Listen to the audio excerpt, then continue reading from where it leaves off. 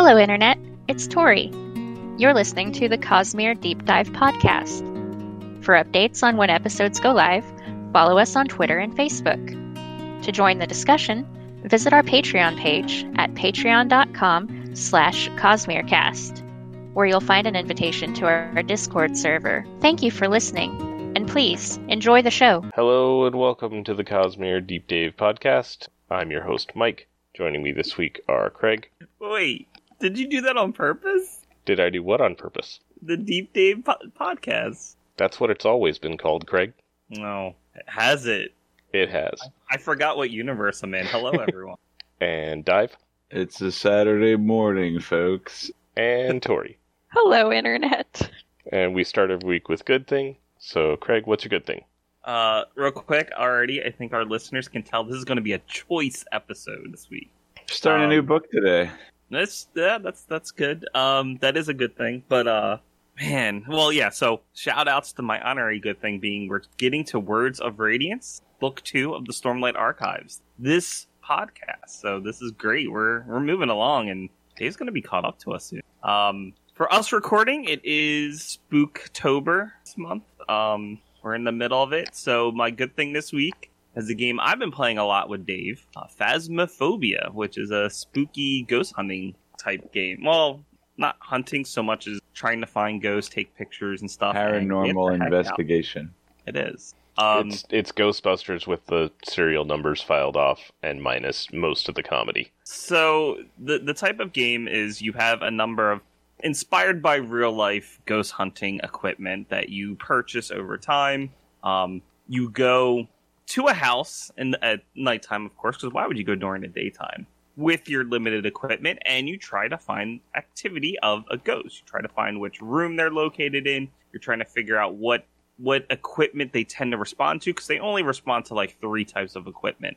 And you're trying not to die because they get agitated when people keep, running around, shouting at them, and just, overall agitating them. Then eventually they will attack you, and you have to hide and hope that you survive. So it's spooky. What? Craig still hasn't learned to shut up once the ghost starts chasing people around. That's I do. What? I usually do. As soon as the hunt starts, I don't typically talk. Hang on. Are you telling me that Craig doesn't stop talking? Because I find that hard to believe. Yes. Well, the ghost this is one time. I was hiding in a room. Well, listen, I was hiding in the living room, and I had the door shut, and I was hiding from the ghost. And Craig was out on the front porch on the other side of the window yelling at the ghost to come in and kill me. Go back. I only did that because he did the same thing to me the first time. Yeah, the only difference is he got me killed. But we got a good picture out of it, so it's cool. But yeah, so it's actually surprisingly a lot of fun. Plus, it automatically has... They've been producing it for VR. And I have seen some streamers play it. I haven't tried it myself yet because I don't have my VR set up. But I've seen streamers do it, and from what they've said, it is great in VR as well. It looks like a solid implementation. But recommendation: set up your VR before your kid is old enough to destroy it, and then take it down when they are. Okay. So it's a lot of fun. It's not even that expensive of a game. You can get it on Steam and stuff, but it's a lot of fun, and it's great for October. So those of our listeners who still are listening at this point in time might want to get the game. But it's not like the game's gonna be bad in a few months. It's just it'll just be a different time. November 1st, the game spoils. That's true.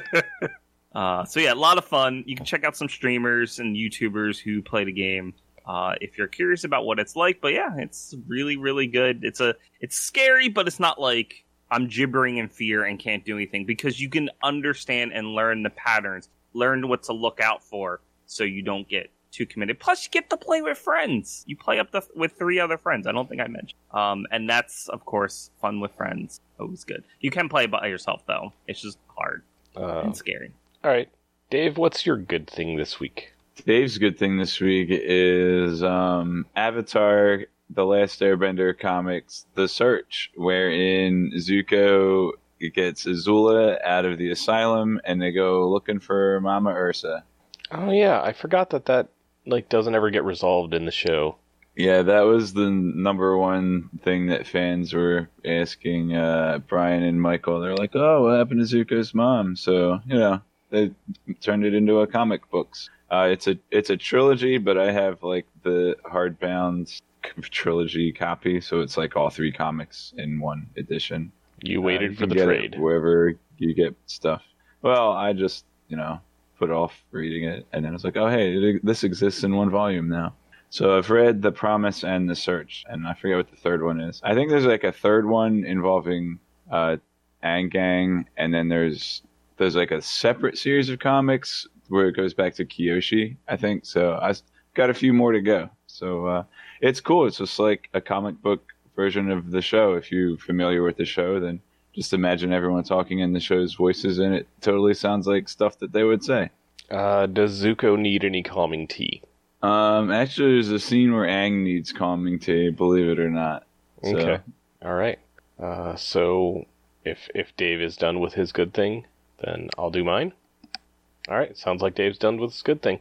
So my good thing this week is a game called Among Us, which I'm sure most of you know.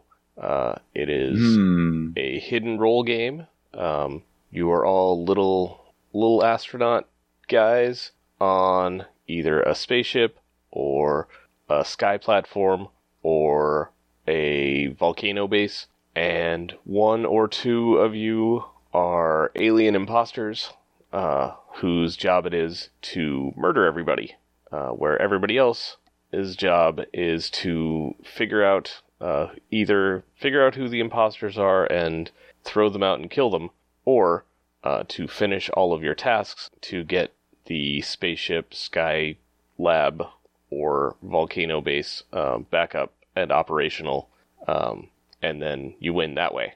And it's a lot of fun, and it is free on mobile, but I got tired of mobile shenanigans, so I bought the $5 Steam version last night, and it is just a world of difference. Like, trying to move on the mobile version is bad. Either you're just pushing on the screen, which is imprecise, and also whenever I was the imposter and I killed someone, I immediately self-reported, even though my finger was nowhere near that button, because I was putting in inputs on the screen, and it read it as, yeah, I would like to tell everybody about this murder I just did. Or you can turn on the joystick, which is also wildly imprecise. Like, in order to start moving in any direction, I always went the wrong way first, like no matter what. And then turning was more steering than like precision controls. But on the computer, it's great. You have, WASD to move around, and it works just like every other game that does that. And you can go places and you don't get stuck on corners. And it's wonderful. And your big dumb hand isn't blocking half the screen, so you don't see a dead body that you don't report, and then people think that you're the killer because you didn't see the body because your big dumb hand was in the way. Yeah. Yep, playing on mobile. Yep.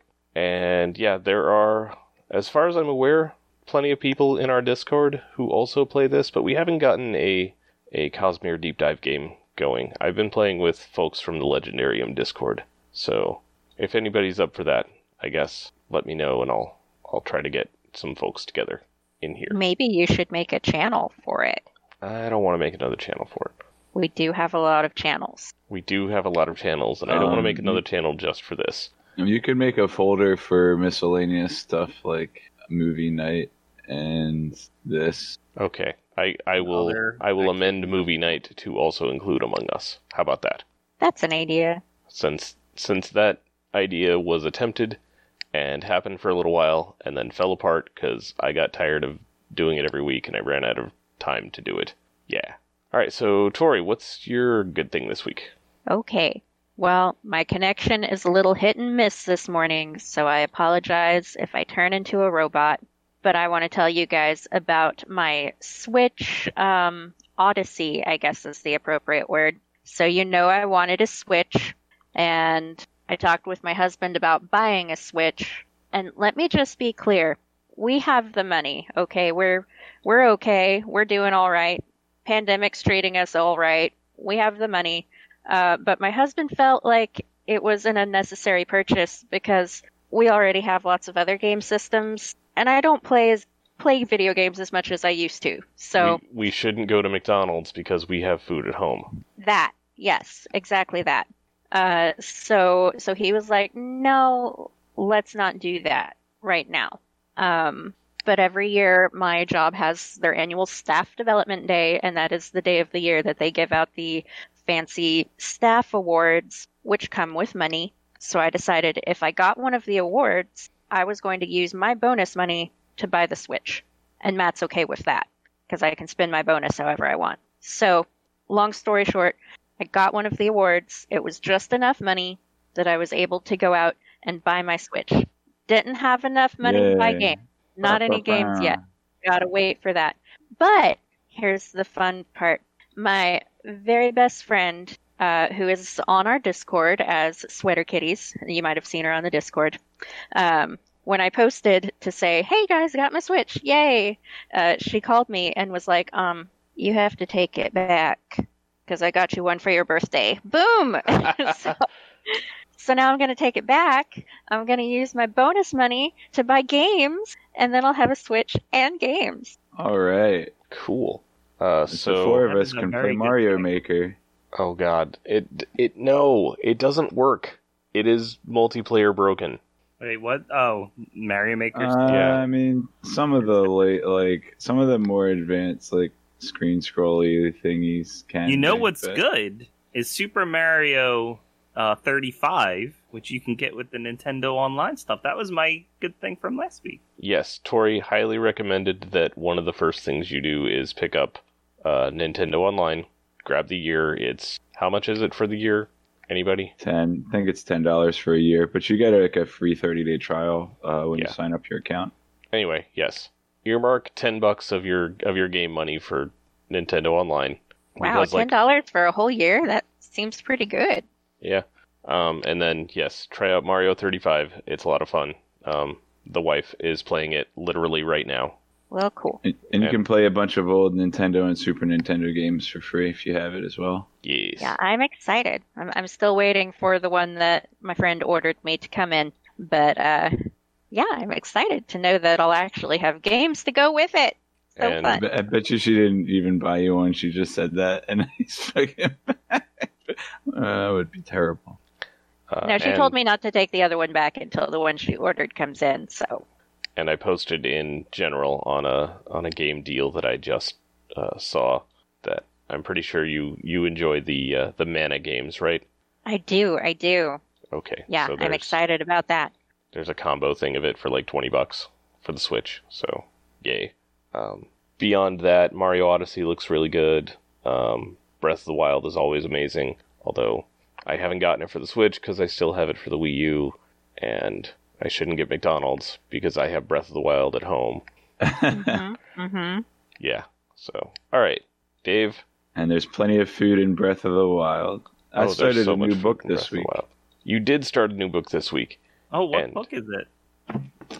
Brandon Sanderson. The book. Well, his name is probably bigger on the cover than the title is. Yep, Brandon Sanderson by Words of Radiance. Not bigger. It's not bigger, but it's firster.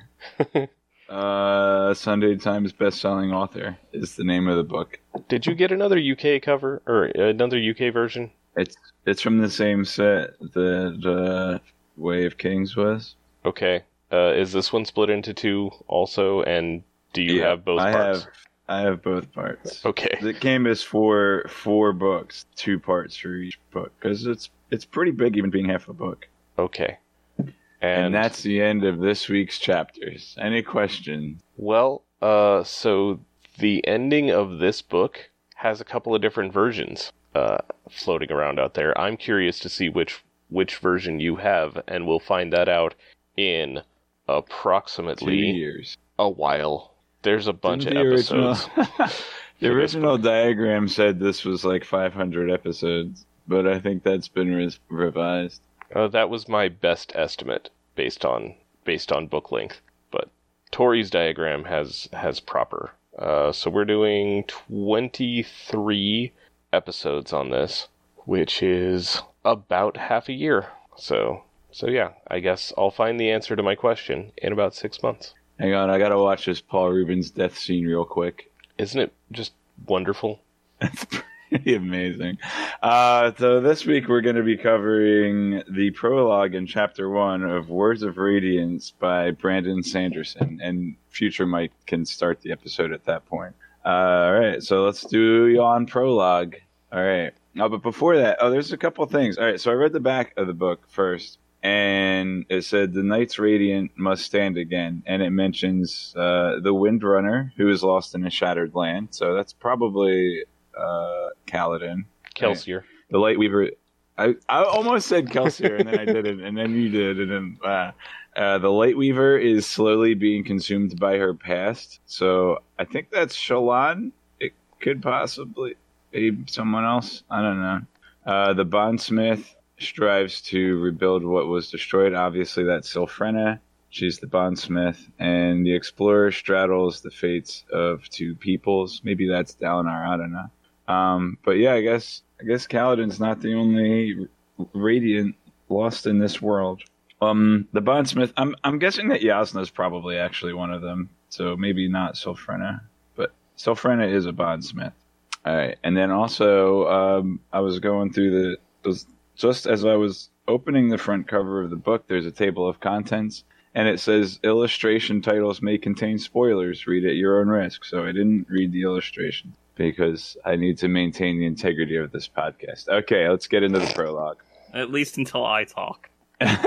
Hey guys, you know that illustration on page 400 titled Shallan's Death? Okay. I'm not that bad. Oh, weird. The title of this illustration is Kaladin murders every other character in the entire series. And Cosmere. Like, forget to use Spook's name in the past tense to make you think he's dead. Like, that's the subtlety we're going for here. Alright, prologue. Can we talk about my favorite art splash page of Dalinar was actually Hoid the whole time? Who drew that? Shallan? All right, I'm sorry for interrupting. 6 years ago. All right. So prologue is from the perspective of Yasna on the night of her father's death 6 years ago. Yasna is having a guest killed. Hey, there's Szeth. Many people, unfortunately, are idiots. And if Sazed had said that, he would have said, many people are unfortunately idiots. So we know that wasn't Sazed that said that. It was Yasna. Yasna sees weird shadows. Yasna Kitty prides herself through a wall and into Shadesmar. Statue of Taln. Round beads cannot make a sharp sword, but round atoms could, so I don't buy this. Shadesmar is Sylphrena's hometown. Bliss. You know what I hate about being an assassin? Am I supposed to remember these two hallway dudes? I didn't even write down their names. Some king dies. 3 Parshendi, including Clade, Gangna, and Varnali. Gavilar was about to do something very dangerous. Did your notes autocorrect Gavilar to gasoline? No, I probably was just a regular old typo because it was just a C instead of a V, and they're next to each other. So okay, I think I stooped myself. All right, yep. So this is Yasna's, I believe Yasna's first trip into Shadesmar. Yeah. I think that's kind of the main. I mean, we get a new perspective on an event we've witnessed already, and from the King's daughter Yasna, and it's her first visit to Shadesmar, and so she's like, I'm in this weird place, but this one bead looks like the hallway, so I'm gonna grab it and make it turn back into the hallway or something. But I think it's still beady, and then she's like, I can't make a sharp sword with these beads, but like, depending on how big the thing is you're trying to cut, like, I don't know. Do you think you could actually make something that's effectively sharp with round beads like that, depending on the size of it?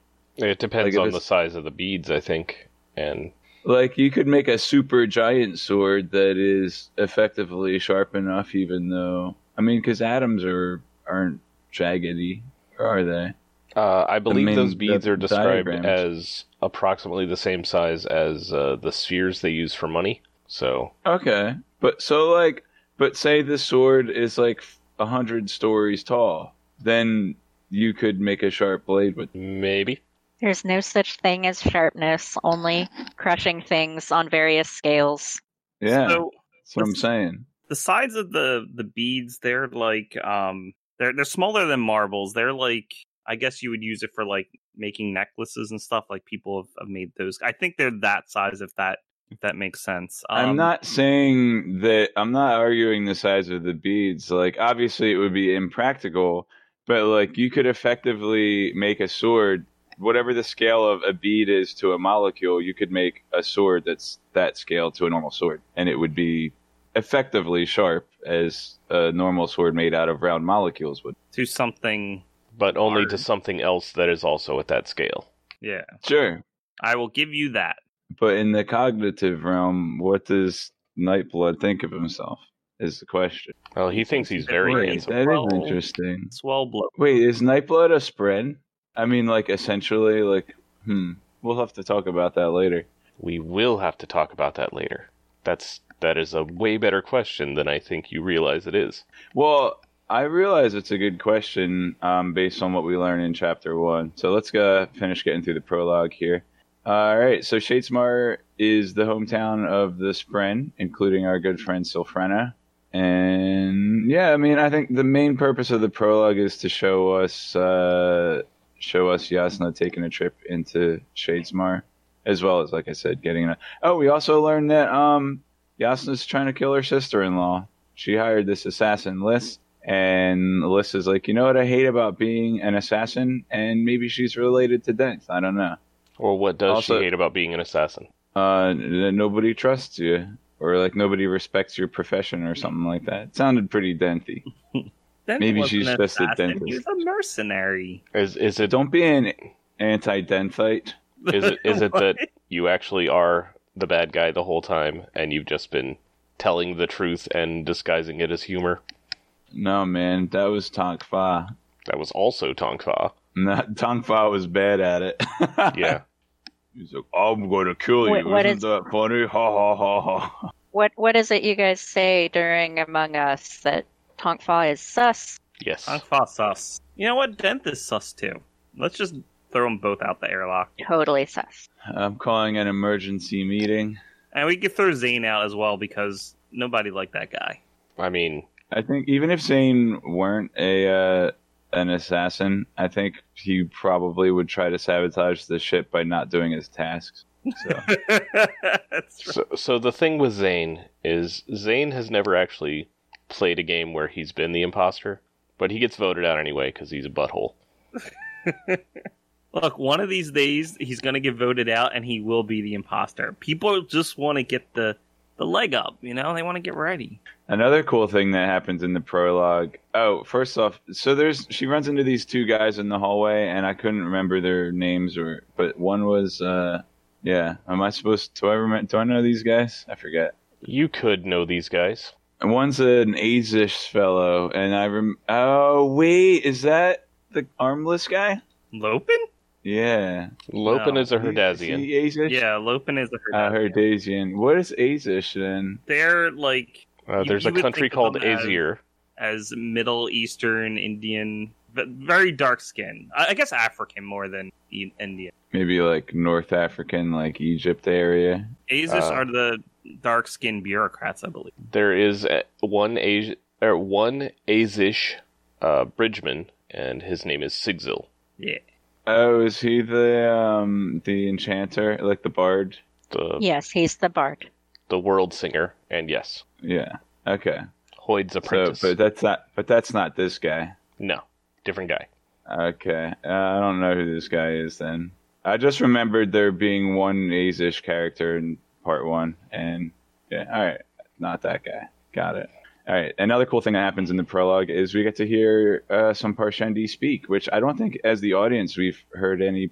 Well, other than when they were like chanting at Kaladin, I don't think we've heard any Parshendi speak. Neshua Kadal. Yeah, I guess this is like the first time we hear Parshendi speak English or Alethi or whatever. And they're like, oh, yep, we hired the assassin. Gavilar was about to do something dangerous. And that's all we get out of them before they're dangerous or dangerous? Dangerous 2? That's a pretty good prologue. I'd rank it up there close to Mistborn Final Empire prologue. But I have more like back info to go coming into this. So it's kind of like Back to the Future too. So it's like the same scene from a different perspective. Yeah, exactly. So now that you have seen this same set of events from 2 different perspectives, do you feel like you have a better handle on what happened that night? Yeah, I think mostly because we get the perspective. Like we get to talk to the Parshendi in this version. So I was kind of suspicious, like, did the Parshendi really take credit for that, or is that politics and warmongering or something? But no, they straight up were like, yeah, we killed him. Sorry we had to kill your dad. And also, Liss, the assassin that Jasna is keeping on retainer, not sure yet whether or not she's going to employ her services beyond spying on her sister-in-law. Liss actually had Sazeth as her servant. Like, now Liss didn't use Sazeth's powers or know that he had powers, allegedly, but she was the one that sold Sazeth. I don't know if maybe there was another intermediate, but Sazeth's Oathstone went from her to the Parshendi, it would seem. Mm-hmm. Yep. So, yeah, and there you go. Wait, who's your guess of who she was going to kill? Of who Liss was going to kill? Yeah, Jasna had, she was going to assassinate someone, and then she changed her mind. So who do you think, just throw out a guess, who was she going to assassinate? Elhokar's wife. Okay. It's not a guess, it's pretty explicit. Yeah, it says it. Yeah, I just wanted to bring up Good guess. I guess. Good guess. Like... You figured it out. Man, what super genius. Big congrats on the reading comprehension, Dave. It also threw out her name, but I couldn't be bothered to write it down because I didn't think it was important. Asudan. If you would like, I can spell it out for you. A suit on, as in when you go swimming, you should put a suit on. Exactly. Yeah, so prologue was pretty cool. We didn't get a prelude, though. No, there's just the one prelude so far. Maybe we'll get another one in book 6. 6? I thought, how many are actually out? 4? Who's writing 5? The 4th one is coming out in November. Oh, Oathbringer's the 3rd one. Yeah. Right now we're on Oathbringer -1. Oathbringer's the last book in the Cosmere, right? No. Well, that was the last book when we started the podcast, right? Technically. Sort of. I forget if we're doing the... We're doing White Sand after Oathbringer. White Sand Part 2 and Part 3 both came out after Oathbringer, but White Sand Part 1 was out before. That's the Dune comics, right? Yeah. Yes. And then the next published thing in the Cosmere is going to be... Actually, it's going to be the novella that we should be getting, I believe sometime this month is when we're supposed to get it. And then it'll be Rhythm of War. Although the order they were written is reversed. So that's fun. So Chapter 1. Unless you've got more on the prologue. Nope. Chapter 1. Give me 1 second. Alright. Chapter 1. This is the beginning of Part 1, which is titled A Light. And our perspective characters will be Shallan, Kaladin, and Dalinar. Although we've been lied to before in these headings, so we'll see. But mainly will be Shallan, Kaladin, Dalinar. Alright, Chapter 1, Santhid. In italics, Mom's Journal. How about that? Navani's personal diary. Get to take a peek at. How do we know it's Navani? The same reason we know that Liss is being hired to track Elhokar's wife. Reading comprehension. Try to take over the world. Chapter 1. How does one draw while sailing? What's going to happen with Shallan and Jasna? A Santhid shell looks like 2 longboats lashed to a narrow boat. Sazed, get back to your own planet. Do Vaden swimsuits come with a glove? Jasna on deck. Wait, some random dude lashes a box? Shadesmar lesson. Spren are living ideas. ideas that leak out of the cognitive realm and gain a sliver of sentience. Ancient betrayal. Well, gee golly, that's awful nice of Navani to fix the old broken doohickey. Shallan gets set up. Adolin is recently single. Adolin is always recently single. The Lost Radiance. Shallan takes a selfie of her snorkeling adventure. This chapter takes place on a boat. Selfie adventure, even though it's not actually a selfie. Snorkeling adventure. No, she takes selfies of other things. Yeah, we've discussed this. Yeah, I know. This is Dave's terminology for this. Is when Shallan takes a memory, it's a selfie. Mm-hmm. I don't know why they call it a selfie, because she rarely takes a picture of herself, but she takes a picture of other selves, so I guess it still works. Yep. So I'm kind of like, I would not try to draw a picture while I was on a ship and it was all rocking around. Like, I'd screw everything up all the time. Not that I'm that good at drawing to begin with, but I feel like it would be counterneous that to try to do this with a rocking ship. But Shallan's a pro. So at first I was like, why is Shallan on this ship? I thought that she sort of made up with Jasnah, but Jasnah's here too. I think they're heading toward the Shattered Plains. I looked at the map, and the map, several points throughout this chapter talk about different points on the map, so you can kind of follow along their journey through Longbrow Straits. Like, they pass on the north side of Thalena, and they're headed toward the Shallow Crypts, where I guess they'll probably go on land from the Shallow Crypts to the Shattered Plains. Yeah, cool use of the map in this chapter, Brandon. Good job. It's like that time when Indiana Jones lashed himself to the outside of a submarine and then traveled for 3 days. Was that in the fourth movie? That was in the first one. Is that in the Atari game? It may have been. So while they're sailing, a Santhid pulls up alongside of the ship. And to this point, Santhids are considered a boon to sailors. They follow the ship around, and all they can see from the ship is this big old shell. And Shallan, as the researcher she is, wants to get a closer look so she can take a selfie of it and draw a picture. And, she's like, tie me to a rope. I'm gonna have a look at this thing. And they've got basically like a snorkeling mask that they made out of something, a turtle shell or something. And then they're like, oh, I got it. And the guy, her buddy from the last book, Yalb, is here too. And he's like, sure, Brightness, but I gotta ask the captain permission for the helmet. Or it's more like a face mask. And, Yalb wants to try to get out of this because it's dangerous and stupid and silly, and they don't really understand the scholar's approach here. And Yalb is a very intelligent man. This is something that he doesn't want to get in trouble for. So yep, bring that to the captain. So at one point, like, Jasnah is talking about how she's like sheltered from horrors, and then a voice speaks into her head. You grew up with horrors, Shallan. And it was almost kind of like a Ruin moment, where it seemed like it was an outside voice talking to her. I think Sazed's world hopping here. Maybe, probably not.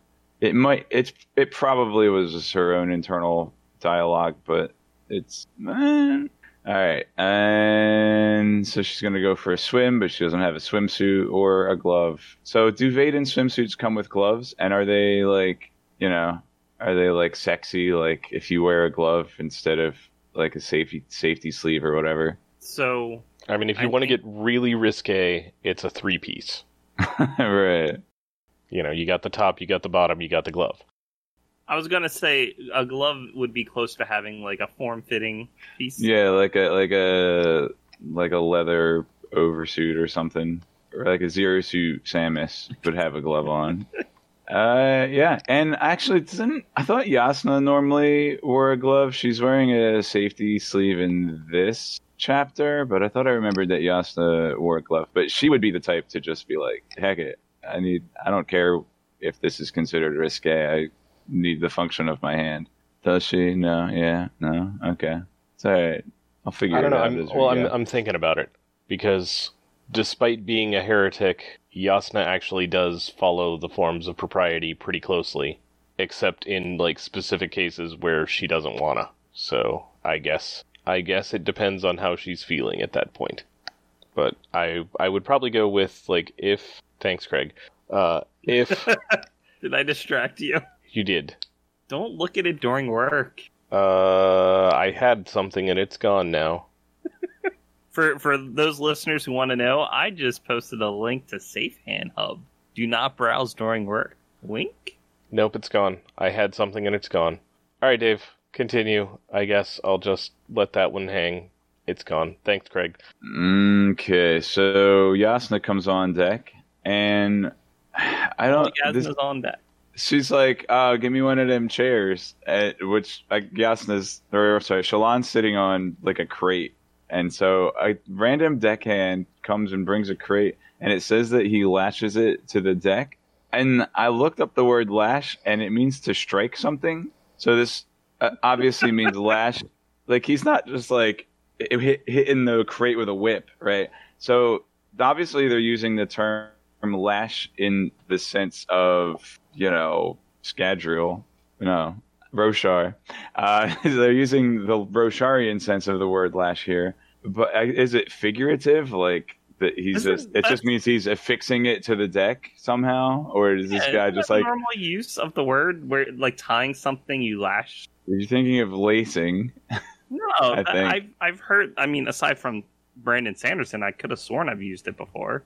I mean, you might have used it. I wouldn't put it past you. No, this is... Look, lashing, dictionary. The second definition, a cord used to fasten something securely. That's what... That's the definition. Was it one of those times... What's up, Mike? Rope work. Well, one, I like Dave's mental image here of a dude brings a crate over and then just wails on it. And Yasna's standing there like, thank you. I appreciate that. And then second mental image of just random sailor using Kaladin's powers, that he's the only one in the world we've seen do this besides Seth. Just random sailor, just like, bloop, here you go. I infused it with Stormlight. It's not going anywhere. And then... I'll tell you exactly what happened. The third mental image is he just tied it down in a very mundane way, and Dave didn't get that far in the definition. Yep. Well, it was one of those instances where you Google, they're like, okay, define lash, and I looked up lash, and it didn't even show on the initial list. Like, I actually had to click the button to expand the definitions to even get this definition of lash. So, like, yeah, I guess I only wanted to know one possible definition, Google. Thanks for making me click and do extra work. As if it didn't make my life too easy as it is. But even better is if all three of those happened in succession. Why would he whip? Like, Yasna's like, hey, Mr. Sailor Guy, can you bring me a crate and lash it, please? He's like, all right, bring it over. Whack! And then, oh, that's not what you wanted. Okay, bring another crate over. Stormlight. Nope, not that either. Okay. Third crate, ropes, done. All right. So Yasna comes and sits down, and we start talking about Shadesmar. And, like, this is great. I love this. This exposition section where we learn about Shadesmar and how Shadesmar exists all around us, and it's the cognitive realm. In space, it's like, I guess in three-dimensional space, it's kind of like intersecting with where we are now, but it's the cognitive space, right? I don't know if I might be using the word space wrong, or I'm using it the way I intend, but I might be wrong in the way I'm envisioning this. But anyways, no, I think you've got a pretty good grasp on it. One thing that isn't mentioned, but you'll learn later, and I'll just tell you now, and we may have gone over this already, is that in the cognitive realm, wherever there isn't stuff in the physical realm, there isn't space in the cognitive realm. So, like... Okay, that makes sense. So, like, space, which is big and empty and there's nothing, just isn't in the cognitive realm. Can you wormhole through space, then? Or is it just like a barrier? That's a Grafo. Good question, and I don't know the answer to it exactly. I know that there are means of transport... of blah, blah, blah.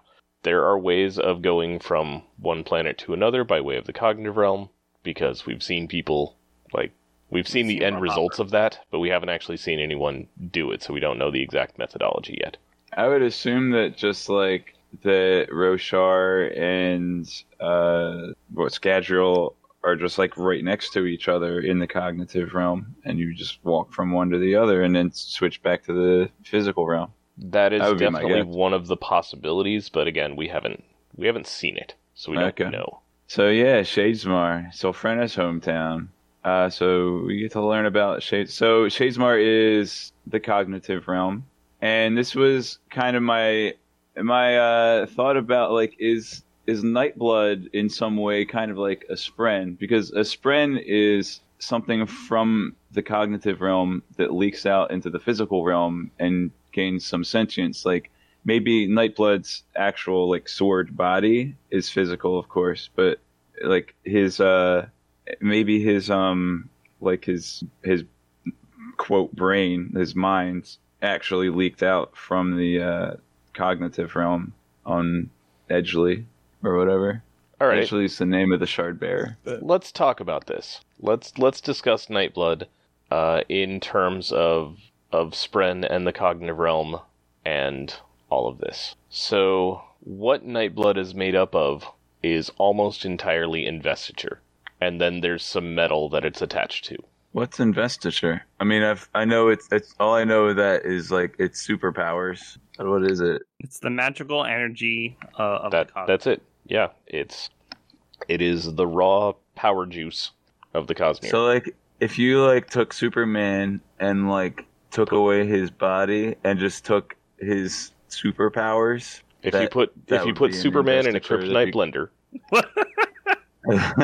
then you would have, if Superman were sourced from the Cosmere, and yeah, then you would have an investiture smoothie. Some of his powers, because some of them are just based on the gravity difference, right? Of Earth versus... some of it has to do with the yellow sun or something. Right. Right, He gets his power from Earth's yellow sun. So that he gets from the sun is probably would be investiture. So not the powers, but the ability to draw energy from the yellow sun would be investiture. And then he changes that into, his laser beam eyes and whatever else. And then depending on what planet's yellow sun he's drawing power from, depends on how those abilities manifest on that world. So what you're saying is Superman wouldn't have powers on Scadrial, but he would still have investiture, which is like the potential to have powers if the sun turned yellow. And Maybe. wasn't covered in a mist, an ash. Didn't Krypton have a red sun? It did, but it had an actual red sun, where Scadrial has a yellow sun, and the atmosphere turns it red because of all the crap and junk and stuff in it. Well, so what does that do to Superman's powers on Scadrial? I believe it turns him into Jerk Superman who smokes from Superman 3. Bizarro Superman? So are we officially adding the DC Comics to our Cosmere crossover list, or is this just... Please no, they have power scope issues.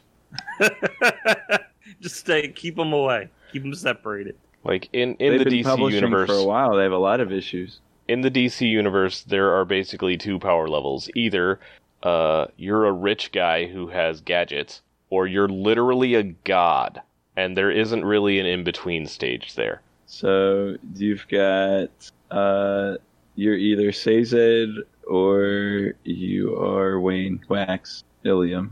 Yep. Except Waxilium, who can't burn steel or store his weight in iron. Oh, right. He doesn't have any powers. Yeah, okay. But if you're rich enough, you might be able to buy some gadgets that let you do that. Alright, so Shadesmar. And also, Yasna is going to help Shallan save her family, and she's going to do this in two ways.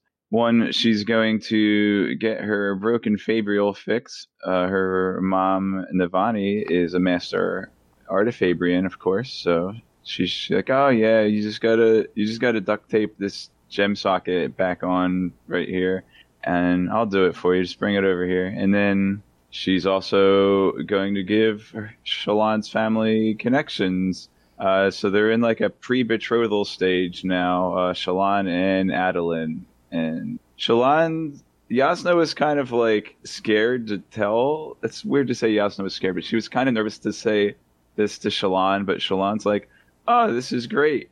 I get to be married. I think maybe Yasna is more jaded on marriage than Shallan is.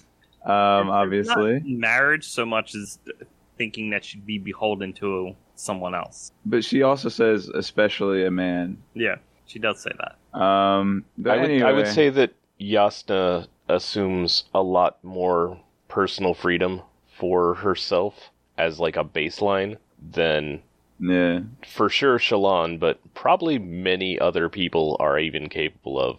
Yasna has a ton of privilege, and she isn't necessarily aware of it. Okay. And then we get this term thrown out. Yasna's like, well, Shallan, if you are who I think you are, then you have a lot to offer the royal family. And she throws out the term Lost Radiant, and there are multiple of them, and I bet it's the 4 we read about on the back cover. And then Shallan's like, they also have a talk about like how does Yasna command all this respect, and you know, it's not really her wealth or her beauty. It's like that the illusion of command allows you to have command, basically. So Shallan gives us a try. She goes back to the captain. She's like, I'm your boss. You're gonna lower me into the water so I can take a look at that crab man. And then she does, and she takes a selfie, and it's like, I get the idea. It almost looks kind of like a squid, but instead of like a soft mollusky head, it's like a squid with a turtle shell helmet. That's what I'm getting out of it. Yeah, that it sounds even pretty has close. the giant eyeball. But, I think that's fair. Yeah, and that's the end of chapter 1. Okay. Can we talk about Yasna's lesson here and how it's crap? Which lesson? It's true to some extent. I mean, you can't.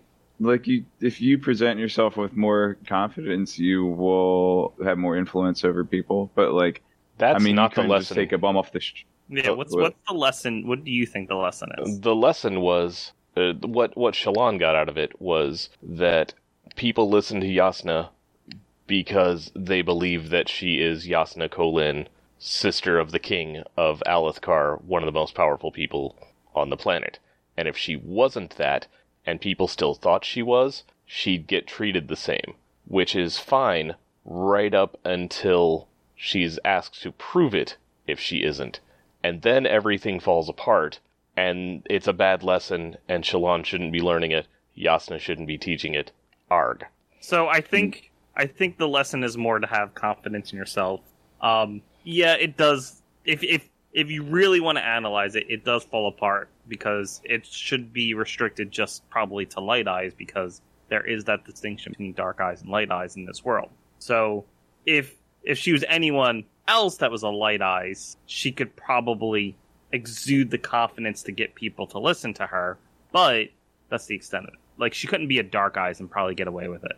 Unless she had contact lens. But yeah, I did kind of get the idea that the way that Yasna puts it, it is kind of like, well, as long as people think you're important or think you're this important person, yeah. But the lesson still holds up, Mike. There's no contradiction because if they ask you for your credentials and you don't have them, well, then they no longer think that you're the important person. And so the lesson is still true. Yeah, if you're confident enough, they won't even ask you. It's just the lesson is all about having confidence in yourself, which is a good lesson. It's just described poorly. I'll get on board with that. It does almost sound like she's telling her that you can get away with being an imposter to some extent. So, Fell Knight should be, here in just a second, posting something in general for you, Dave. I guess while you're waiting, you can take a look at Safe Hand Hub. There it is. Yep, squid with a turtle shell helmet. It looks like it's about to teach Shallan some ancient martial arts. It looks like she's in a swing, and it's pushing her on the swing. It looks like it's about to touch 2 very specific points on Aang's back to reopen the Avatar state. No, that was to teach him. Well, we don't want to get into spoilers. But he was teaching him a new technique as well.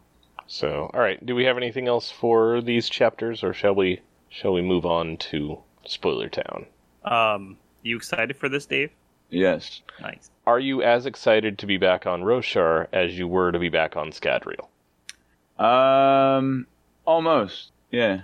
So like as I was reading Roshar, it was like, oh, this is cool, but like Roshar was really cool in retrospect. You know, I enjoyed Roshar maybe as much, maybe even more, like thinking back on it than I did during the reading. And now I'm like, oh man, I remember like all this stuff.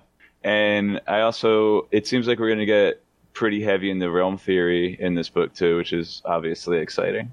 Mm-hmm. So yeah, I think that tracks. Like the first time through Way of Kings, you are getting so much thrown at you in terms of like, this is a weird world.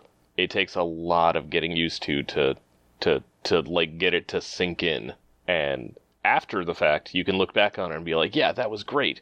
During, it's kind of a slog because, you know, you're trying to parse through all of this while you're in the head of a depressed dude who, like, everyone around him is dying constantly. It sucks, right? Mm-hmm. That's the tagline for 2020. I mean, basically. So yeah, we have after Words of Radiance in like 6 months. We'll be doing Sixth of the Dusk, which is a novella.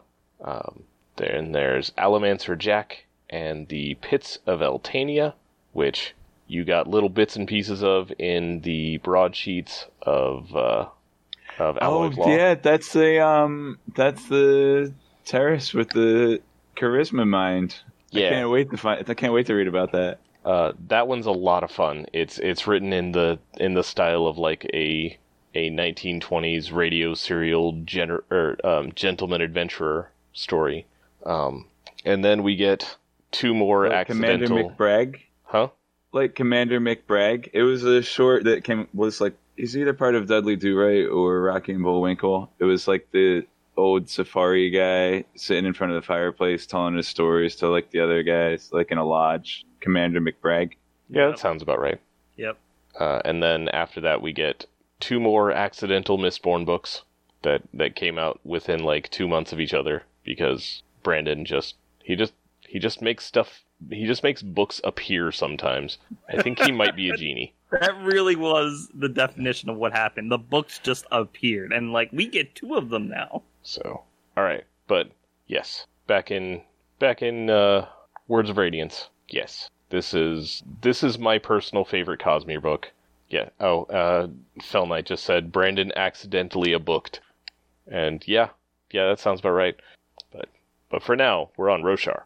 Are you excited to delve into the potential romantic relationship between Shallan and Adolin? Yeah, that should be pretty fun. I think they're gonna like butt heads at first, so it's gonna be great. Sounds like a fun time. I did cast Jeanette McCurdy as Shallan. Good. I'm sticking with that. All right, let's get rid of Dave. Let's go to spoilers. Bye. Give him the boot. Bye. Bye. The boot. Dave's gone. Play the thing. This concludes the spoiler-free section of our podcast. If you are, as I am, reading along for the first time, we recommend that you stop listening now, as the following will contain spoilers for not only this book, but for other Cosmere books as well. There may also be general spoilers from any other source material. Spoilers begin now. And we're in Spoiler Town. So, Craig, you are limited to 3 things. Go. Alright, so the first thing I want to discuss, I want to talk about Inkspren. So we actually got to see them pop up in Yasna's chapter. And it looks like their goal, and I think this is discussed later on, but I don't fully recall. But they're trying to kill Yasna, right? Because she's a budding Radiant. And was this, so my question for you guys, was this let's remove Yasna or let's test Yasna? Which do you think it was? It seemed like a test to me. I mean, it could have been all of them but Gliss trying to kill her. But since Gliss had started to bond, he's like, nah, let's keep her around. What were you saying? Ivory. Yeah, Gliss is Renarans. Yeah, Renarans. So Ivory. I apologize for that. So you guys think this was a test? Send her into Shadesmar because, you know, she is an Else Caller and has transportation as one of her searches. And see if she can figure out what to do. And she's she's clearly transferring something to the beads, and from what we know, you have to invest the beads to get them to do anything. So she has to have investiture within her to be able to do that, because if she had nothing, then she would have drowned. Mm-hmm. So she was invested. She transferred her power into some of the beads, well, a cup and a hallway and a statue, and through that was able to survive. And of course, Ivory helped her get from Shadesmar and back in the physical realm. Now, just to clarify, you're saying they sent her to Shadesmar? Because I kind of thought it was that she ended up in Shadesmar herself. You think she did it to herself? Well, I think she panicked, kind of like Shalon did the first time she soulcast. Yeah. It just happened. From what I recall, she started putting her hand on a wall in the palace, and she started sinking through it, and then she fell into Shadesmar. So yeah, maybe that was her, and it's not like a Spren can just, I'm gonna send you over into the cognitive realm. Instead, she did it to herself. That's what I thought. But there are also hints that she has been seeing Ivory, at least, for a while. Like, it's just like Kaladin starts manifesting his powers. You still needed Syl.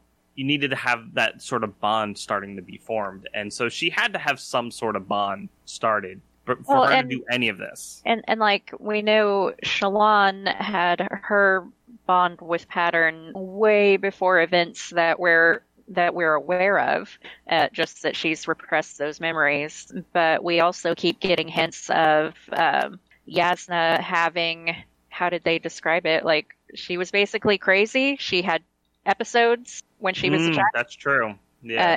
And we just hear those mentioned, but we haven't had any clarification on what exactly they were.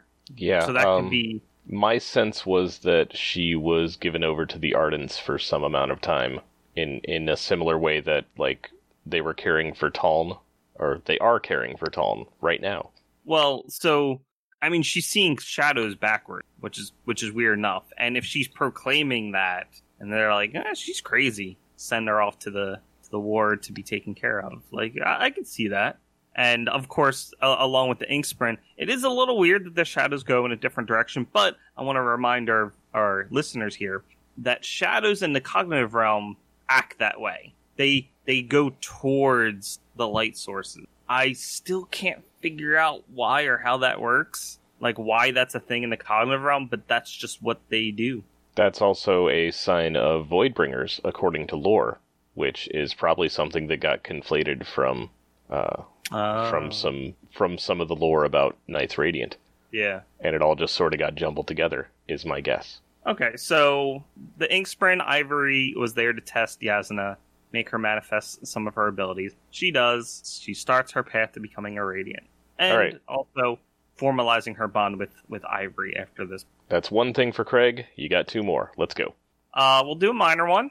The two weird hallway people that Dave sort of glossed over. That is Nail and Kellic, I believe. Yeah. You see them in the...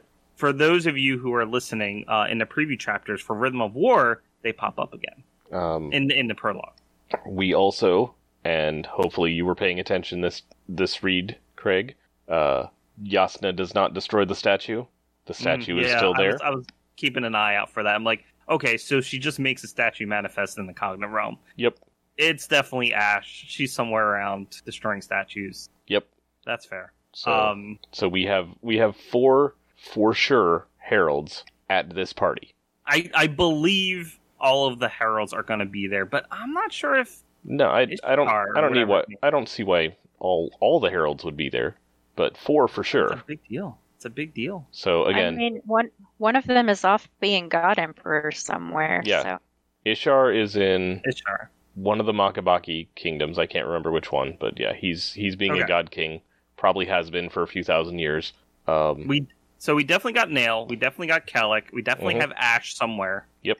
And we know Yezrian is being drunk somewhere. Yep. Cool. He's there. We saw him in the Way of Kings prologue. Yeah. Of Have You Seen Me? And yes, we have. Cool. All right, so that was number 2 was your Herald check-in. Yeah, I gave you a softball one because I know we want to get to the preview chapters. So we have a probable 5th Herald, at this point in Carbranth. Definitely in Carbranth later. Probably in Carbranth now during the party. Don't remember which one that is, but there's that. Talon would still be on Braze at this point, so there's 6. Ishar is probably being a God King, so there's 7, and that leaves 3 more who are places doing things. I think those are the ones we know very little about in general. Mm-hmm. Cool.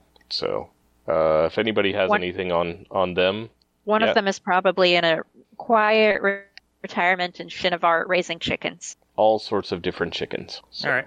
All right, so what's your third thing, Craig? I don't really have much else this week. I've got something else. You of course, begged and bartered. Prologue, but... You argued so hard for 3 things, and you didn't even bring 3 things. What are you doing? Well, see, that's what I make sure I have space. It's a theory craft, and I'll just, I leave it. It's cool. All right, Tori, you can have Craig's third thing then. Okay, I want to talk about the Sandfid and the way it's described as, we only ever see the shell on the surface and nobody knows what they look like underneath. Yeah. It reminded me so much of Sprin and the things we learn about them at the end of Oathbringer, is that they're, partially submerged in the cognitive realm and we're only seeing a little piece of them on the surface, as it were. Yeah. And just the way Shallan goes looking for the rest of it, just, to me it was a nice parallel to later events. That was all. I sort of miss Shallan being she hasn't really done any of this sort of natural history. She doesn't really do this in Oathbringer. And it's sort of what happened to this? She's busy being the spy master. Yeah. I sort of miss this Shallan. Now that I'm rereading Words of Radiance, I'm I remember she used to be much more like this. Mm-hmm. And maybe we'll get some of that in Rhythm of War when she goes to Lasting Integrity. There it is. I had to reach for that name. I was like, what's it called? Speaking of Rhythm of War... Wait. I do want to point out, guys, that while I gave up my third thing, there is something very large I would like to discuss. Not today, but some point in the future, I really want to talk about the 3 different realms. Okay. You have 6 months of Words of Radiance. Well, I'm not sure I'm going to talk about in Words of Radiance. I want to have the discussion with Dave, because he likes to study math, and what I have to discuss involves dimensional physics. Okay. I don't know what the term is, but I need someone who knows physics. So if we have a listener who perhaps is into physics, who's willing to discuss and help me hammer out this theory so I can properly present it, I would like to do that. But I would like to talk about that in some point in the future when we don't have preview chapters. So why don't we talk about those preview chapters? Tori, it sounds like you need to get Matt on a call with Craig. Okay. Well, he has to also understand the Cosmere so I can be like, this is what I think is happening. Can you tell me what this means in math? And be like, yeah, sure. And be like, bam. It's going to be a perfect theory.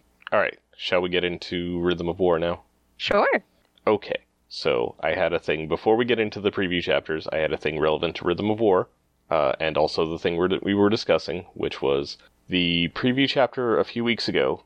Mraize was actually, it seemed like, trying to get Shallan interested in natural history again, at least for a few minutes.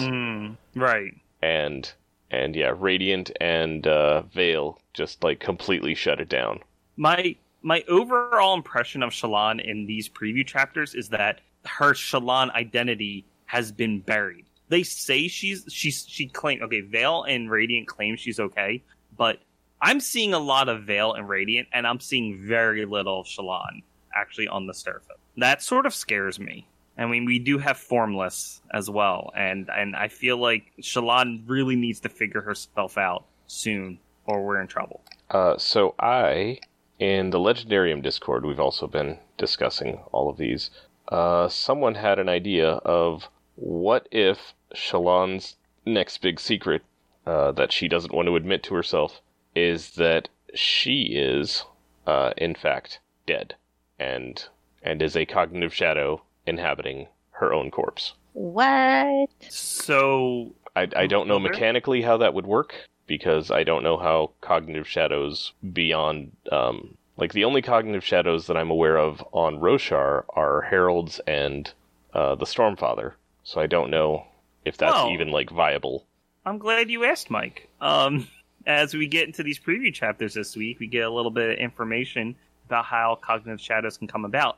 And if an entity is heavily invested, which early Shallan could have been if she was starting to form a bond with Pattern, if she was heavily invested, there's a chance she became a cognitive shadow stapled to herself. But she would have to be heavily invested, which is usually something only a shard does to a person. That's getting ahead of things, so... It is. We have 2 chapters to go over this week, so why don't... Tori, why don't you start us off with, I believe we're on chapter 14? Yes, we are. So chapter 14 is voice, because this is a Vinley chapter, and she is the voice of Lady Leshwi. So yay. That's what this chapter is about. But first, a note on Fabrial mechanics. Gemstones leak stormlight. I know. This is new information that we didn't have before. And managing the leakage is important. That's what we get from our note on Fabrial mechanics. But stay tuned, because next we're going to talk about Logic Sprint. That's it for the note. It ends on Logic Sprint. We don't know what's important about Logic Sprint. For the cliffhanger. Chasm hanger. Thank you. Mm-hmm.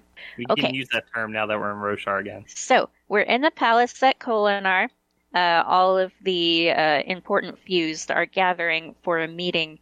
And also, the palace is not the same as it was back when we saw it before, because the fused have remodeled it to their exacting specifications. They've put in new towers and rooms and things, and one of the rooms that they have made is a place where their leaders are ensconced, I guess is a good word for it. So the fused are governed by what they call the Nine, which I'm assuming there's one from each of their Radiant orders. I don't know if it outright says that. Anyway, they're governed by the Nine, who are these immortal fused people who are encased in stone, like... They're like sort of the pillars stone. Or something? Yeah, there are these 9 pillars. Each pillar is holding one of the fused, and they are facing each other, and they're just stuck there. Voluntarily. Yes, yeah, because that sounded like fun. At any point, they can will themselves dead, and then get reborn with the next Everstorm into a new listener, and start it over. They survive entirely on void light, so it would be like if Kaladin just stopped eating, stopped breathing, and just survived entirely on stormlight indefinitely. So that's creepy. Anyway, the 9 are in their room, and the fused gather for some kind of meeting. We are talking about they're talking about the ship, the 4th bridge. So everyone that did the assault on Kaladin's hometown, it's called what now? Hearthstone. Everyone who was there and saw the ship is talking about it. So Leshwi is giving a report. And so they ask about, so did that suppression fabrial work? And Leshwi's like, yeah, it totally worked, but it's lost now. And the 9 are like, hey, that's no good. What a failure. And Leshwi's like that's not my fault. You can blame Lezian, the pursuer. It's his fault it got lost. And Lezian tries to pull this, it didn't really work because that Radiant who fought me defeated me, and so he must have had powers, totally still had powers, and could never have defeated me without them. Yep, even though it's just Kaladin being real good with a spear and guessing where...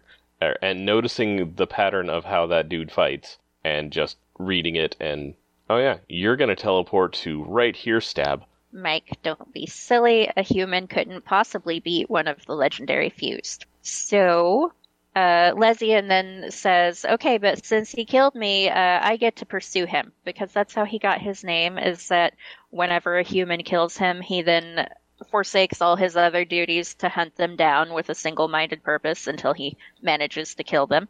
And the 9 are... Quick. Yeah. So this is pretty good for Team Radiant, because the pursuer, Lesrian, mentions that he tested the object, and because he thinks it didn't work, that's actually really good. That means they might not use a small form. But continue. There's more. Or it means they're going to double down and keep trying harder, and it's going to... Anyway, so Lesrian wants to pursue Kaladin, and Leshwi's like, nope, you don't get to do that because he killed me first, and I'm going to claim that I get to face him down before you do. Maybe Leshwi has a little bit of a crush? Hey, remember in Words of Radiance when we get pretty early on that Zeth's next target is Dalinar, and that's like a thread throughout the whole book of Zeth is for sure going to come and try to kill Dalinar. Feel like we're doing that plot again. Yep. Except this time it's different because Leshwi might have a budding friendship with Kaladin. Yeah, it's Leshwi and it's Lysian and it's Kaladin, but it's the same plot. It's a weird love-hate triangle. So Lesrian's mad about that. He doesn't like it at all. I think he rage quits. I don't remember. It's been a while since we read this chapter.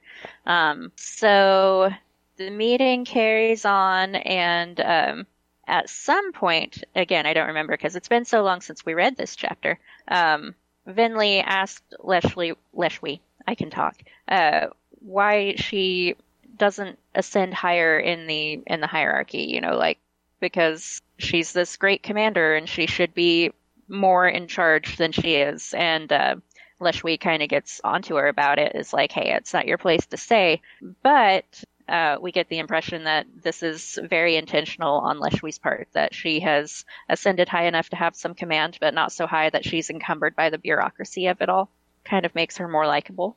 That seems like the exact sort of thing that came up in Night Watch by Terry Pratchett. Right? Which then suggests to me, like, I already know that Brandon is a Terry Pratchett fan, so I think that's a little bit of a shout out. But then there's a twist. A new fused shows up, one that even Lady Leshwi is afraid of. It is Raboniel, Lady of Wishes, which sounds like a really killer name there. Raboniel is a little bit crazy. And hang on, I'm skimming the chapter because I don't remember exactly what happened here. Raboniel the scientist fused.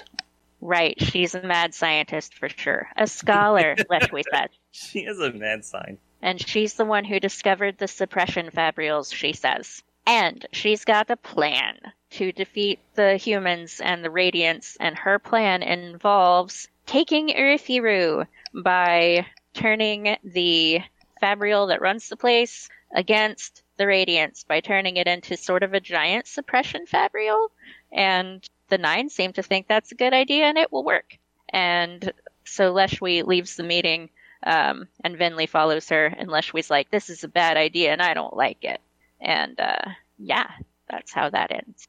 So a couple of things on this is, first off, the suppression fabrial is based on technology that Raboniel discovered from the tower. So presumably the tower has something like this, but it is anti-fused, like anti-void light. That's my interpretation. And also, and I quote, as the sibling is essentially a Deadeye, sibling is basically a Deadeye. Not exactly a Deadeye, so we don't know that for certain, but... Well, I suspect because the sibling is one of the large spren, like Stormfather. Stormfather can't really become a Deadeye. He's way too invested and has too much sentience. But, and so sibling is probably very similar. So that suggests to me that the thing that has to happen for Navani to bond the sibling is first for Adolin to to bring back Maya. He does. It's happening, guys. And then that is going to give Navani the bit she needs to take the next step. To figure out how to start talking to the sibling. Although, as my theory from earlier in the week, I believe the sibling is already in contact with Navani. The sibling's just not very happy with Navani. The sibling is at the other end of that span reed, making its displeasure known. Yeah, I think they have an uphill battle, but it'll be fun. Man, November's going to be cool. Yeah. So yeah, as you pointed out, they're gonna attack the tower and turn it into a suppression sphere, whatever, taking away their base, which would suck. So my interpretation is that this is going to be the big climax of Rhythm of War. There's going to be a big battle, as you do, and it's going to be over a read-through. And just like in Oathbringer, and You Cannot Have My Pain, I think Navani's going to have a big thing where she's going to bond with the sibling, and cool stuff is going to happen. So, if I can attempt to guess here, the Raboniel's plan is going to work for a little bit. So they're going to be able to turn on tower-wide suppression, and then after that happens, when everything seems like it's all going to crap and everybody's dying and it's bad, then Navani will bond sibling. It'll reverse the polarity on the deflector dish. Yeah. Which, why doesn't the bridge just have a switch for that? That solved every problem for like 5 seasons. Oh. Anyway. I think it's going to be something like Raboniel succeeds, does something with the Fabrial that is the heart of Irithiru, and Navani, seeing what she does, is going to be like, oh, that's how it works, and then she's going to be able to fix it, and then she'll be able to bond the sibling. Okay. We'll have to see what happens, guys. We'll have to keep reading. All right. We'll know in a month. Back to chapter. Yeah. Next chapter? We still have a little bit left. Yeah, we got stuff to discuss here. Specifically, Vyre. Moash. Oh, right. He was at the meeting. Yeah. I'm sorry. I kind of glossed over that. Like, I suppressed it. Like Shallan does with her traumatic memories. Yeah, Moash is there. Because of course he is. And he's like, well, what are you going to do about the Windrunner? And they're like, yeah, Windrunner's not going to be a problem. And Moash is like, whatever. And he's sitting in a shadow and looking super creepy and holding his sword out so that it's just barely in the sunlight. And yeah, yep. Yeah, when this eventually becomes a movie, that's going to be a cool scene. And it's like, oh, the human. And he's going to be lit like Morticia Adams. It's that weirdly lighting, like you said. You can maybe see his mouth and the sword that he's holding, and that's it. He's going to be lit like Morticia Adams. Yeah. Right. And they also, Rabonel mentions that there is a way to imprison the fuse, and eventually the humans will figure it out. So that's something Team Radiant needs to figure out. Presumably they had to discover that in order to make the Yezrian murderer knife. Right. It probably works in a similar way, yeah. Yep, because he's probably imprisoned in that knife somehow. Because the fused are cognitive shadows. Yezrian, as a herald, was a cognitive shadow. They're both bound in the same way and by the same oath pact. So, yeah, that tracks for me. So the big thing is that Venli is going to work with Rabonel, right? Yes, Leshwi's like, oh, great lady, here, have some servants, including mine. But then Leshwi bends down and is like, I need you to spy on this lady for me. So that will put Venli with the team that's going to figure out what to do with the tower, which is pretty important that we actually have a Radiant doing that. Little did they know. So overall, I thought this was pretty good. We finally get a Venli. Wait, did we have a Venli perspective before? Yes. Okay, but here we actually get to see sort of how their organization is run with the big meeting and everything, which was sort of neat. We get some background information about the different types of fuse and what they're up to. And the 9 were creepy. Mm-hmm. Sure. But also... honestly, Rabonel is more creepy to me than the 9. She also is creepy. But so someone pointed out in the discussion on Tor.com that the 9 kind of seem like maybe that's where the 5 came from. You know, that Venli's people were governed by the 5. Yep. The elders? Yeah. One representative from each of the different forms that they could access. Right. Where here we have one representative from each of the different types of fused. Yeah. At least we know specifically that the pursuer that has popped up, it seems to be that's his thing, to just go try to kill humans, and especially kill the one that has just recently killed him. So at least he's got a little bit of a single-minded purpose, and the other Windrunners are probably okay for him. It's good to have a hobby. Well, hang on. I don't remember there being anything about how he couldn't kill anyone else. Just that he was focused on this one person. Yeah, he's not going to purposely go out of his way to kill a bunch of Windrunners if he has a target. Although, I guess he had that target taken away from him. I don't know. We'll have to see what happens. All right, next up, Chapter 15. Chapter 15, The Light and the Music. So our note about fabrial mechanics here. Getting back to logic spren. So logic spren, it says, react curiously to imprisonment. And there hasn't been a lot of experimentation on these logic spren because they're so rare. Anyone who's been following American politics lately will understand why. The thing about logic spren, though, is that they, quote, vary the light they radiate based on certain stimuli. One of the ones that they mention is if you tap the gemstone with different metals, the light changes states. So that's our note on fabrial mechanics. We know that logic spren are involved in the making of the fabrial clocks. That's about all we know about logic spren. So real quick, to put this in perspective for you guys, since we do have a clock and an alternate dimming and brightening pattern, you could technically make a computer. Yeah, that's how computer do. Yep, yeah. Stormlight binary. Yeah. I have seen multiple games that have have stuff you can build that has automatic on-off switches, and you can just build a computer with that in a game. And this is this is even more input-output than that. That is computers. If you can make a logic gate, something that's on and off, you can make a computer. But they haven't done it yet, so there are no Stormlight video games yet, which is why, as the chapter opens, Kaladin is wondering what to do with his retirement. Because he doesn't have a video game to play. Right. So he's kind of moping a little bit, and he decides he needs some advice. He's less mopey. He's not brooding like he would. Yeah. Right. This is 10 days later, so he's had some time to think about it.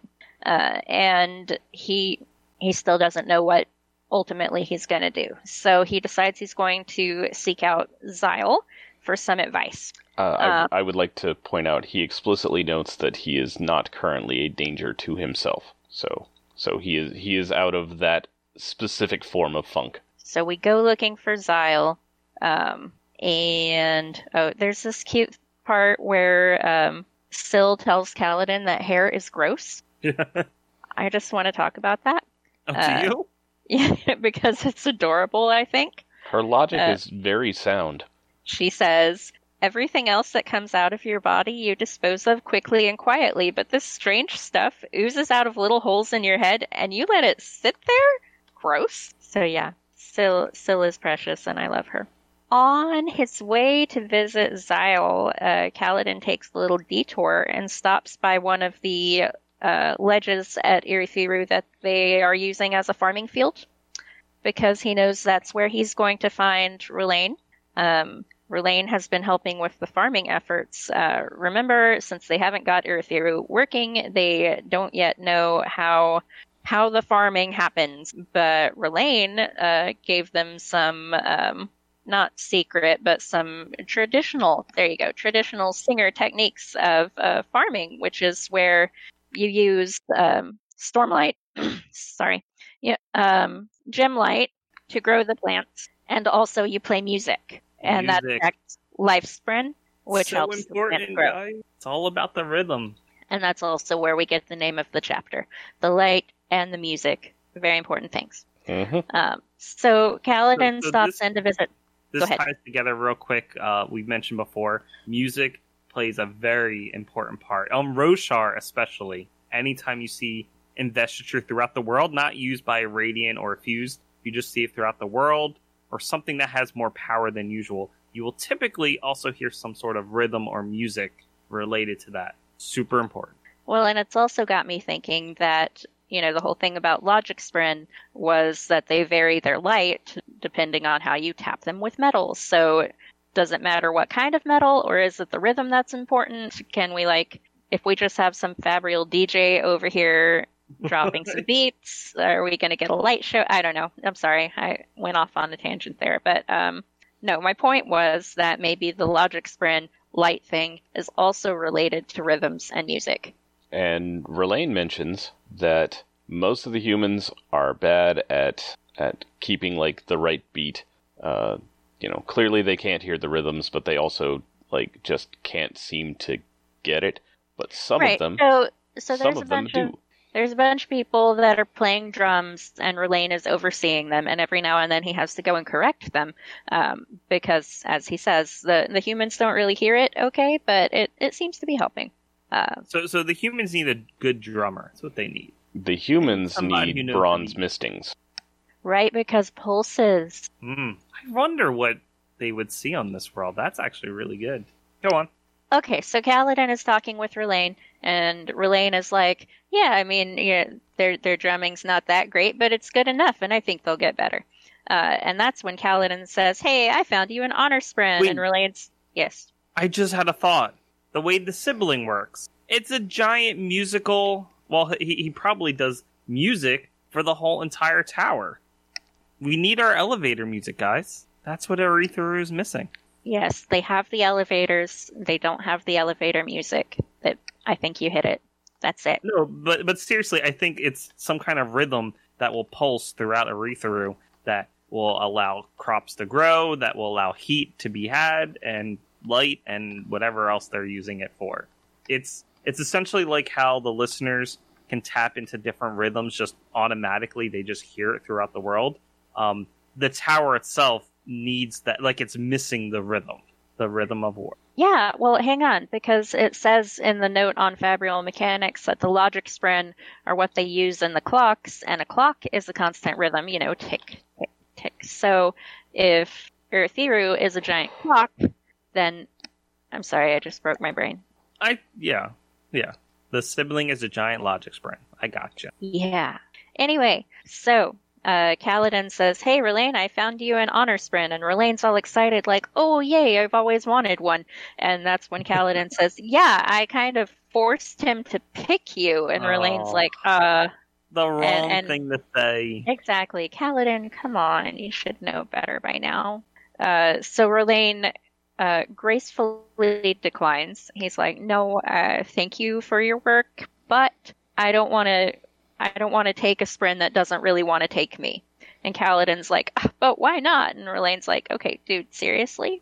Well, so that's not what happened, though. He told Yunfa to take a look at Rlain. He didn't say choose Rlain or no one. He just said, give Rlain a chance. And then after 10 days, if it doesn't work out, we'll find you someone else. Like, that's fine. This is the exact sort of scenario that Rock would step in, take over, explain properly, and fix it. But Rock is gone.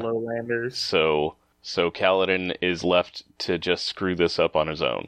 Yep. Yeah, well, and I'm sure Kaladin felt like, okay, Yunfa, you have to give Rlain a chance. But inside he was thinking, and then Yunfa's going to love Rlain because what's not to love about this guy? Right. And it's all going to work out. Exactly. So that's how Kaladin was thinking of it. But that's not how it comes across to either Rlain or Yunfa, I think. Yep. Kaladin messed up. So Rlain declines. And all Kaladin had to do was just not talk to Rlain. Yes, exactly. True. Like, he had already convinced Yunfa to give him a chance, and if he had just let that happen, then things might have gone differently. But he had to go and open his big stupid mouth. The question for you guys is, do you think Rlain will eventually become a full Windrunner, or do you think he'll be a different rating order, like maybe a Will Shaper like Venli? Like, it seems like they need to find a sprint who's willing to give listeners a chance. And so far, as we know, Timbre is the only one who was willing to do that, because he really doesn't like humans for what they did. I'd like to see Rlain be a different, be a non-Windrunner, be a different order. I'm thinking that he's going to end up with Yunfa anyway. I think Yunfa's going to be like, well, what do you mean he doesn't want me? And then is going to pursue him a little more vigorously. Well, he might see how honorable Rlain's acting and be like, I like the cut of that guy's jib. But Or another question is, instead of Yunfa, what if Rlain's one of the first ones to be bonded with an honor sprint that isn't part of the group that's willing to currently form Windrunners? What if he's one of the first to be bonded with someone from Lasting Integrity? That's a good possibility. Yeah, so that's something to think about. Okay, are we ready for the next scene? Yes, please. All right. After Kaladin leaves Rlain behind, and even though Kaladin's upset, he's like, well, Rlain's my friend. I guess I'm going to listen to his wishes. Good job, Kaladin. So after he leaves Rlain behind, he goes to find Xyle. And Xyle is on laundry duty. 3 books to learn that basic concept of listen to what people tell you.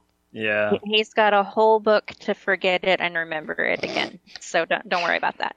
It'll come up. It'll keep coming up. So Xyle is on laundry duty.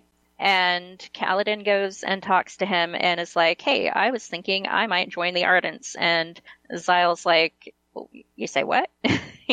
And he says, do you really think that you deserve to be one of the Swordmaster Ardents? And Kaladin's like, well, I mean, I really don't know what else I'm doing with my time. And Xyle's like, no. You think you deserve to be one of the Swordmaster Ardents? And Kaladin's like, yeah? And Xyle's like, fight me in real life. So... Wait. Real quick, something important that Zahil says. You couldn't give up the sword, Kaladin says to him, and he says, oh, I gave it up, I let it go, best mistake I ever made. Which, clearly he's talking about Nightblood here. Mm-hmm. So he willingly gave up Nightblood. He let Nightblood go. A lot of what Xyle says in this chapter is directed to us, the audience, and not to Kaladin. Yeah. It's a weird conversation. Like, hey, you guys remember Type 1 and Type 2 entities? Oh boy, we gotta change. And meanwhile, I'm like, tell me more. But not yet, because first they have to fight over whose turn it is to do the laundry. Okay. So it's actually a pretty cool fight scene. We've got Kaladin doing his very best swordsmanship against Xyle, who, Kaladin's pretty sure he's not a surge binder, but boy, there's something weird about the sheets on those clotheslines. So we, the audience, know that Xyle is over here awakening the crap out of the clothes on the clotheslines, using them to, pretend to be figures in the washing and distract Kaladin while Xyle comes up behind him and uses scarves to, rope his hands together. And it's a really cool fight scene. I'm imagining all of these colorful scarves, gradually changing color as the fight goes on, and it's pretty cool. Kaladin doesn't even notice the color changing until after the fact. He's like, wasn't that one yellow? It looks gray now. Exactly. There's a point where Syl's like, we're losing against something that came out of Adolin's sock drawer, which is a very funny line. Vasher is a master awakener. I don't think Kaladin can even get a hit on him. He's hundreds of years old. Running powers. He's been practicing his awakening that entire time. He's been practicing his swordsmanship that entire time against people that are better than him, which there aren't that many people that qualify as better at swordsmanship than he is at this point. Yep. And Xyle treats Kaladin like he's some jumped up kid who's trying to pick a fight he should not be picking here. And he loses badly. Yep. To Claw. To sock drawer. And so after he's lost, Kaladin starts thinking, hey, I think I've seen this fighting style before. And he says, you fight like Azure does. And Xyle's like, she fights like me, which is true.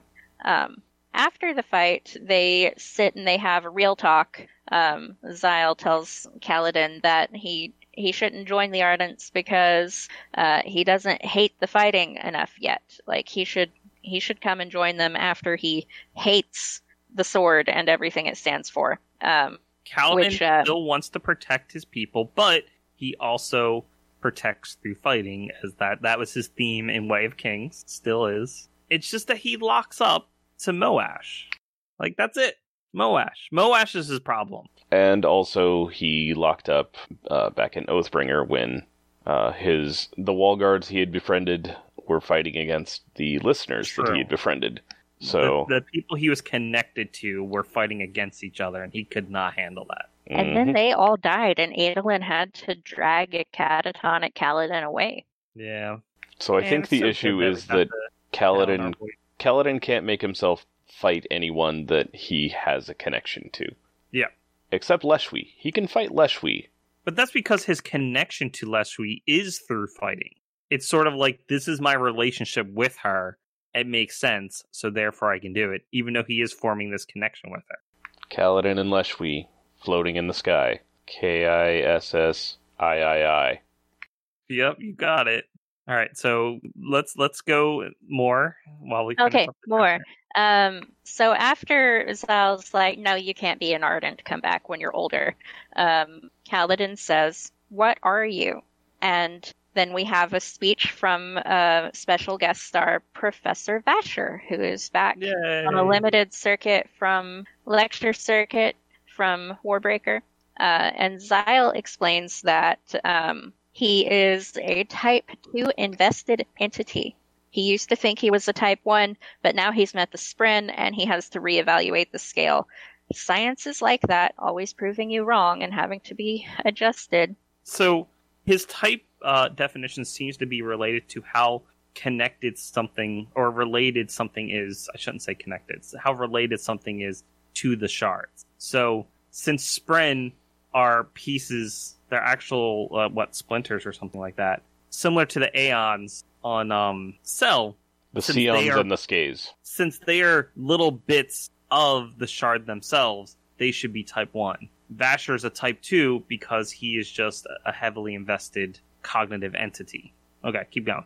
So when Professor Vasher is explaining what he is, he uses a fossil as a visual aid. He's like, so this fossil thing, right? What happened was it was a dead thing that over time its body got replaced with stone. And he says, I'm kind of like that. So I was alive and I had a soul, but over a really long time, that soul, well, a very short time because it happened pretty instantly, the soul was replaced with investiture. Ta-da! Just like that. Fossil soul. Yeah. I mean, that's, I think, a fair description. So here's an interesting bit from that. The place I come from, it didn't have any of these. It's too new. Your world might have some hidden deep, but I doubt it. Yeah. So Nalthis is new. I think it was created by Endowment, which is why it's too new. They don't have fossils. Roshar might, but because everything is like crabs and stuff like that, well, that's now. Now it's currently crabs. Before, it might have been like nothing, which is why they probably wouldn't have left fossil. Because Honor and Cultivation didn't create Roshar, did they? They just went there. So this place has existed during Adonalsium. So it might be old enough to have fossils like that. Right. So, but my interpretation of the things that exist on Roshar, it's very similar to the Cambrian era of our world, Earth. And we don't have a lot of fossils from the pre-Cambrian era because things didn't really leave fossils. So that's my interpretation of what he said. Basically, the world, the evolutionary path of the world to new on Roshar. Oh, I took it as just general world age. So explicitly, Nalthis, too new, has not existed and had life on it long enough to develop a fossil record, right? Yeah, sure. Straight up, that is what is being said there. Yep. Roshar might be old enough to have some fossils just now developing. Yeah. Maybe. Sure. Since we know that Roshar was created by Adonalsium, I'm extrapolating from this that one, that fossil came from Yolen. And, the one he's showing, yes. And then two, Yolen as a world that has life on it might predate Adonalsium. No, I wouldn't say predate. I don't think anything predates Adonalsium. We don't know. That's true. But we do know life on Yolen is very, very old. Like that's where humans evolved from. Right. Well, now getting back to the Adonalsium thing, in the same way that the 16 took Adonalsium's place and then became quote-unquote gods, for all we know, Adonalsium was just the guy who took over some other god's mantle. Maybe. Could have been. We have had no reference to anyone before Adonalsium, but we also know very little about Adonalsium aside from the name. Well, diving into Mormon theology, like, Mormons believe that if you are a good and faithful Mormon, when you die, you get to become a god of your own universe. And, like, that's part of Mormon theology, is that our current god went through that cycle in his previous life. Interesting. So something we get here is that Vasher knew Hoid when he went by the name Dust, and when he was quote-unquote younger, which could mean during the Five Scholar era. And apparently didn't have a high opinion of him back then. I've noticed a lot of people who really know Hoid don't have a high opinion of him. Like, I don't think Kelsier likes Hoid. Apparently, Kelsier doesn't really like Hoid. Would Vasher like Kelsier, is the question. I don't think Vasher likes anybody. I'm surprised at what he said about Azure. Like, what kind of falling out did they have? She's hunting for you. Adeline has said the full woman will have to get through cultivation's perpendicularity first. So it's like he doesn't even want to talk to Azure / Vivenna right now. Like, what happened to them? He did no more. I think it's got to be related to him selling off Nightblood. Probably. So, Vasher Zyle here makes mention of a way to defeat the fused permanently, which is you have to find a way to disrupt their souls. You can't just rip them apart. You need a weapon so strong it unravels the soul. Where have we seen that before? I can think of one offhand, and then potentially the Dawn Shards might also qualify. Yeah. So Nightblood, who was held by Zeth, although we don't know where Nightblood is currently. We haven't gotten to check in with Zeth yet. We got mentioned in this chapter that he's imprisoned. Yeah. Which presumably is voluntary because he has a spren that he's bonded with and could theoretically form a shard blade. Well, it was voluntary in that he was commanded by Dalinar to serve a prison term, so he will do that because he's listening to Dalinar. Also that. I wonder if Dalinar just skipped straight to the thing that he threatened to do to Kaladin. Which is? If I ordered you to guard this cell for a month, would you have done it? That's right. Yeah, that's true. Which is in this book. It's in Words of Radiance. And at the very end, Zahil talks about endowment. How endowment takes their memories, so that way they can actually better be what they are. Something important here, though, is that even cognitive shadows have an intent. Capital I, intent. Similar to the way shards and shard holders have an intent. And that eventually, over time, these cognitive shadows will be closer to their intent than anything that they used to be. Which is what has happened to the Fused because of how old the Fused are, but it's also sort of what happened to the Heralds because, again, of how old they are. So that is something that's very important, the fact that they also have intent. I always thought it was just the shard holders that have intent, that's what they become. But there's similarity between those who hold shards and cognitive shadows. I would say that the Heralds and the Fused are probably a bit of a special case on this front because of all of the getting killed over and over and over again. Yeah. And then in the case of the Heralds, the torture. You know, the torture. Sure. The torture that's probably not great for sanity. But that the torture. Important thing is that and still, Zahil says this, the longer one of us exists, the more like a spren we become, consumed by a singular purpose, our minds bound and chained by our intent. This is what he says is happening to him, and he doesn't die a lot. To the best of my knowledge, he's only done it the once. Exactly. So, over time, cognitive shadows will be chained to their intent, which is why you have the pursuer. That's what he is, the one who pursues. So, all right, do we have anything else this week, or shall we go ahead and call it? Well, so Zyle says that when he died, his memories were taken so that he could more perfectly inhabit that intent. But I don't feel like that changes who you are because, lots of Dalinar's memories were taken and it just kind of made him a better person. So, who's to say if Zyle Vasher got his original memories back? We know from Warbreaker that when Lightsong got his memories back, it just made his intent all the more clear. And there was mention of a word of Brandon, that the same thing happened with Calmseer, the one that Lightsong said was the best of them and had died before the events of the book. According to Word of Brandon, she died taking care of some sick people. She contracted the disease and then she died of it, and so she returned. And then one day somebody came through her, what do you call it? The line. Petitions. Yeah. The petitions, yes.